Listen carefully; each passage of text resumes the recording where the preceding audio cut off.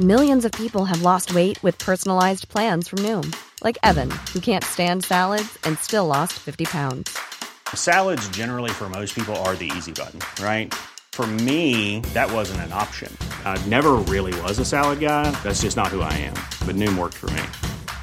Get your personalized plan today at Noom.com. Real Noom user compensated to provide their story. In 4 weeks, the typical Noom user can expect to lose 1 to 2 pounds per week. Individual results may vary.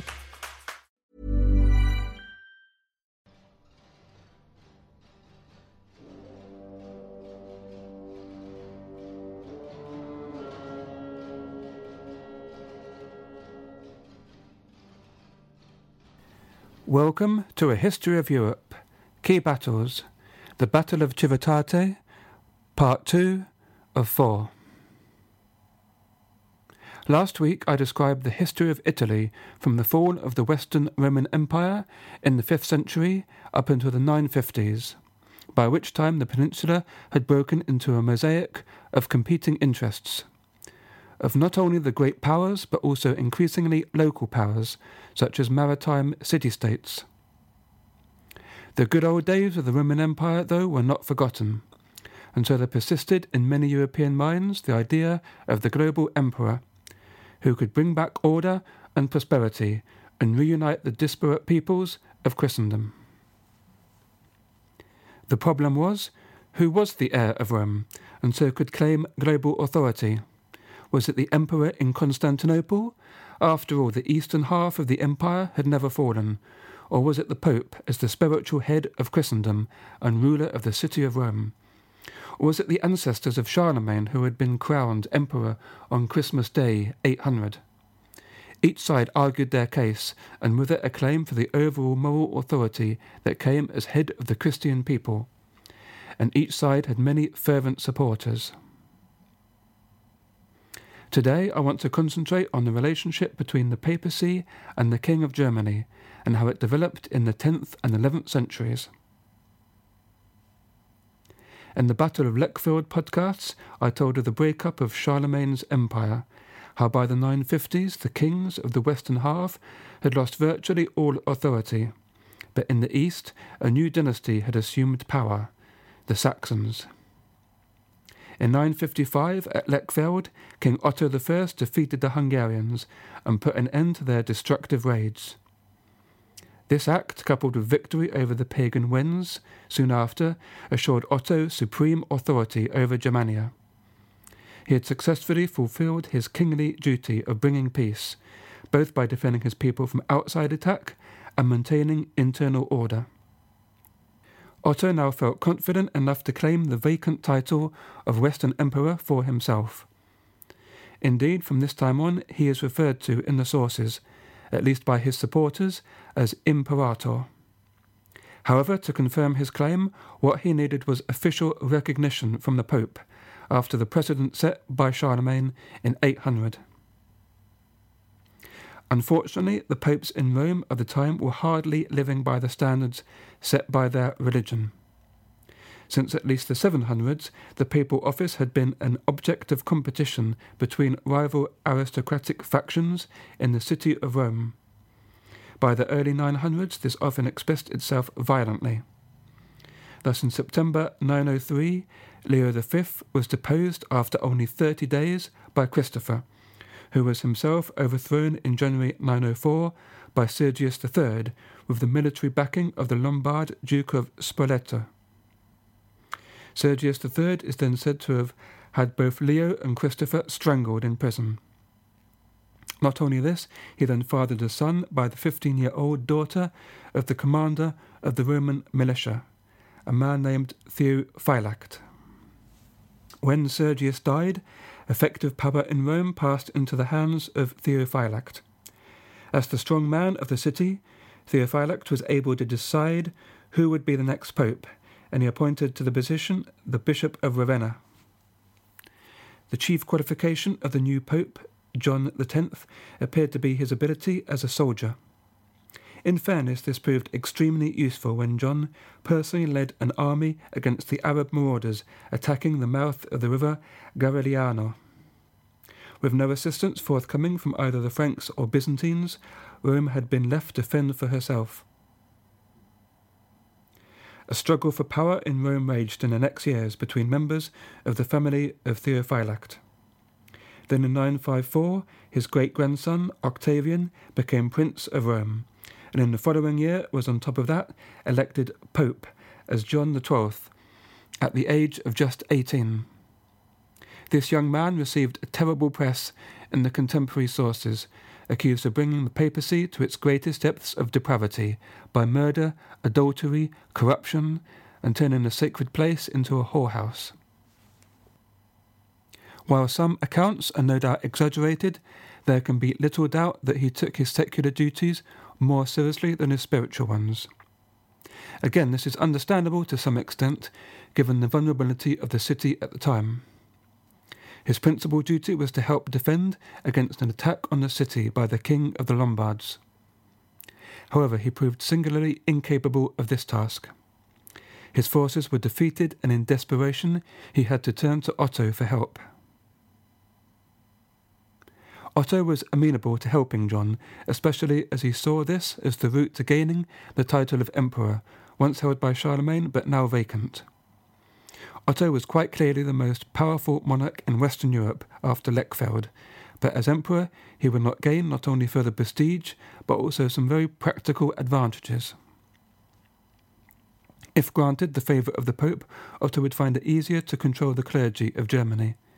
The bishops of the time held substantial power and played a vital role in the administration of his empire. They helped to collect taxes, administer justice, and organise local defences, as well as providing spiritual services to the population. And there were two very specific favours that the Pope could provide Otto, as well as crowning him emperor. The first was to create a new bishopric for the area around Magdeburg that the Saxon king had recently acquired from Slavs, an act that would help consolidate his control over the region. Secondly, the Pope had the power to take an abbey under his special protection and exempt it from episcopal control. What this meant in practice in Germany was that the abbot then became free of control from his local bishop, and instead, above him would stand only the king. After the young Pope had agreed to crown him as emperor, Otto assembled his army to march upon Italy. The German king moved towards Pavia, the former Lombard capital of Italy, where he celebrated Christmas and assumed the title King of Italy for himself. The Lombard armies retreated to their strongholds in order to avoid battle with Otto, allowing him to advance southward unopposed. Otto reached Rome on the 31st of January 962, and 3 days later was crowned emperor in Old St. Peter's Basilica. Thus the Kingdom of Italy, which in practice was the northern half of the peninsula, was combined with the Kingdom of Germany into the Holy Roman Empire. In the following days, Otto and John XII ratified the so-called Diploma Ottonianum, confirming the Pope as the spiritual head of the Church and Otto as its secular protector. With these agreements confirmed, the new emperor marched against the Lombards and forced their surrender in 963. But then, as he was busy putting down the last Lombard rebellions and starting to plan his return to Germany, he heard the news that the young Pope had decided to do a complete about-turn. He was now calling for military help against Otto, his new ally, not only from the Lombards but from the Byzantines and Hungarians. Was John's change of plan the whim of a petulant and treacherous youth, or was there good reason? The alliance with Otto seemed to have been a very highly profitable transaction for John. In return for granting a title at no cost to himself, John had been saved by and was to continue to receive the direct military protection of the most powerful monarch in Europe. What's more, the cities that Lombards had captured were being returned to him to enjoy as he wished. However, the Pope may have feared that Otto was becoming too powerful, and very possibly he resented becoming dependent on, as he saw it, some uncouth barbarians from the north. Otto's first response was predictably bewilderment, so he sent envoys to Rome to find out what was going on. In his book, The Bad Popes, Russell Chamberlain says, quote, "The envoys returned a few days later with a fantastic story of John's activities in Rome. Violence had again returned to the city as John's partisans ensured their leader's supremacy with the sword, while their leader returned to his life of debauchery. The pilgrim traffic had dried up entirely, and the Romans, ever more vulnerable in their pockets than their consciences, were talking of overthrowing their prince and summoning the emperor himself." End quote. Otto still held out hope for making up with John until he heard that Adalbert, the deposed king of Italy, had entered Rome to have his title returned to him by the Pope. The emperor could hardly let this go by, so he led his forces back to the city. Chamberlain continues, quote, "The young Pope went through the motions of defiance, appearing in armour to lead a half-hearted attack, but his nerve failed when Otto was reported nearing the city. Hastily plundering St. Peter's of what portable treasures remained, he fled to Tivoli with Adalbert. Otto entered on his heels, and 3 days later summoned a synod of the Roman Church to consider the whole situation." End quote. John responded by threatening to excommunicate anyone who attempted to depose him, but undeterred, the emperor and the council deposed John XII and elected Pope Leo VIII in his place.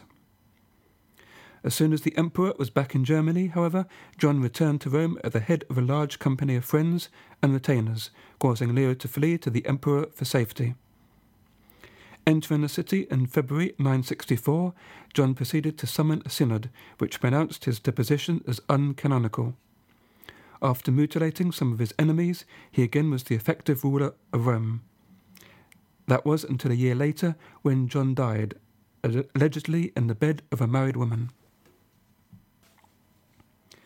When casting judgment on John XII, bear in mind that the main source for these events was the Bishop of Cremona, named Luitprand, a supporter of Otto who may have exaggerated the young man's excesses for reasons of propaganda. But even at our most generous, it is clear John acted foolishly and impulsively, and was hardly fit to head an organisation claiming high spiritual and moral authority. Yet even in the darkest days of the papacy, which reached its low point around this time in terms of its leaders, the Church retained real influence in Western Europe. It suited the clergy to be seen as part of a hierarchy headed by a pope deemed as God's representative on earth. The kings and dukes likewise perceived themselves within a similar parallel secular hierarchy. Just as the kingdom of heaven was run by a hierarchy with God as the head and the angels below, so all people on earth had their place, the emperor at the top with kings below him, and then in turn dukes, counts, barons, knights, and at the bottom the common people, and all dependent on the salvation of their souls to God. King Canute of England had come to Rome in this period. There he wrote the following letter to his subjects that summed up the reverence Europeans felt for Rome. Quote, "I have lately been to Rome to pray for the forgiveness of my sins, for the safety of my dominions and the people under my government. I have been the more diligent on this, for I have learned from the wise that St. Peter has received from God great power in binding and loosening, and that he carries the keys of the kingdom of heaven." Unquote. The re-emergence of a powerful Christian emperor in Germany who felt a duty to protect and cooperate with the papacy ultimately helped to strengthen the authority of the medieval popes. But it also raised the difficult and delicate question of the division between papal authority and imperial power. This balance of power oscillated according to the strength of each successive emperor, and then later on the Pope's capacity to find alternative protectors. Otto's son, and then his grandson, Otto II and Otto III, continued to struggle to gain dominance of Italy against the Byzantines and Arabs, and were generally able to cooperate with the popes. But the emperor's presence in the peninsula diverted their much-needed attention away from threats in their homeland. Over the years, they were also kept busy fighting many other foes, including the Danes, the Slavs of Poland and Bohemia, the Dukes of Bavaria, and the West Frankish kings. From our perspective today, and with the benefit of hindsight, the Emperor's sallies into Italy seem a foolish distraction from the serious and necessary business of forging and maintaining a strong and united Germany. The emperors, though, saw things different. Italy was a rich and fruitful area to tax and exploit, and it seemed natural for the emperor to wish to control the heartland of the old Roman Empire. The emperor's main foe in Italy, however, now became a resurgent Byzantium under Basil II, the Bulgar slayer.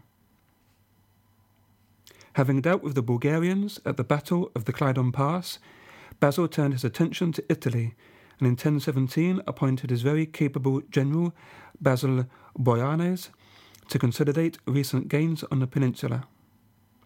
His first job was to put down an insurgency by the Lombards, who had recruited a small band of mercenaries from northern France, called Normans, to assist them. The two forces met near Cannae, the site of Hannibal's victory over the Romans 1,234 years before, and in this second Battle of Cannae, Boyanes achieved an equally decisive victory.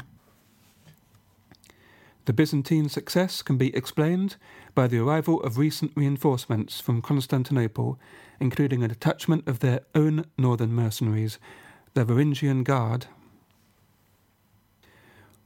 Boyanes skillfully protected his gains by immediately building a great fortress at the Apennine Pass, guarding the entrance to the Apulian plain, which he called Troia, after the ancient city of Asia Minor. To help garrison the fort, he hired some Normans of his own. Soon all the Mezzogiorno had submitted to Byzantine authority, with the exception of the Duchy of Benevento, which remained faithful to the papacy.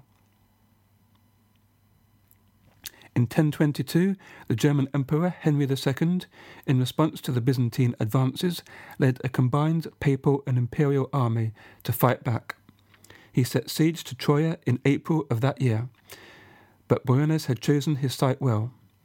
The fort proved impregnable, and the northern troops, after months of suffering in the summer heat and with malaria taking its toll, were forced to give up and return home. The Byzantines had tightened their control over southern Italy. But not for very long. After Basil II died in 1025, Byzantine fortunes suffered in Italy, as elsewhere in the empire. His successor, Constantine VIII, for some unknown reason, recalled Boyanes, which triggered a sudden decline in Byzantine influence in Italy. It was a turbulent period, even by Italian standards. Fortunes fluctuated repeatedly, not only for the four big powers, that is, the Germans, Byzantium, the papacy, and the Arabs, but also for the various dukedoms of Benevento, Capua, Amalfi, Spoleto, and Salerno. Alliances shifted continuously, and the war seemed never-ending. The people who would end up benefiting most from this chaos were a group of newcomers, the Normans. Next week, I will tell the story of their arrival in Italy. Thank you for listening to A History of Europe, Key Battles. Until next time.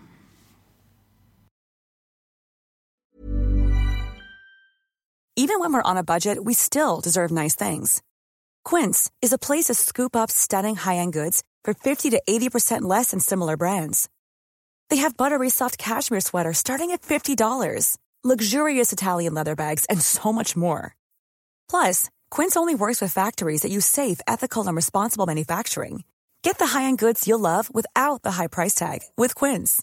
Go to quince.com/style for free shipping and 365-day returns.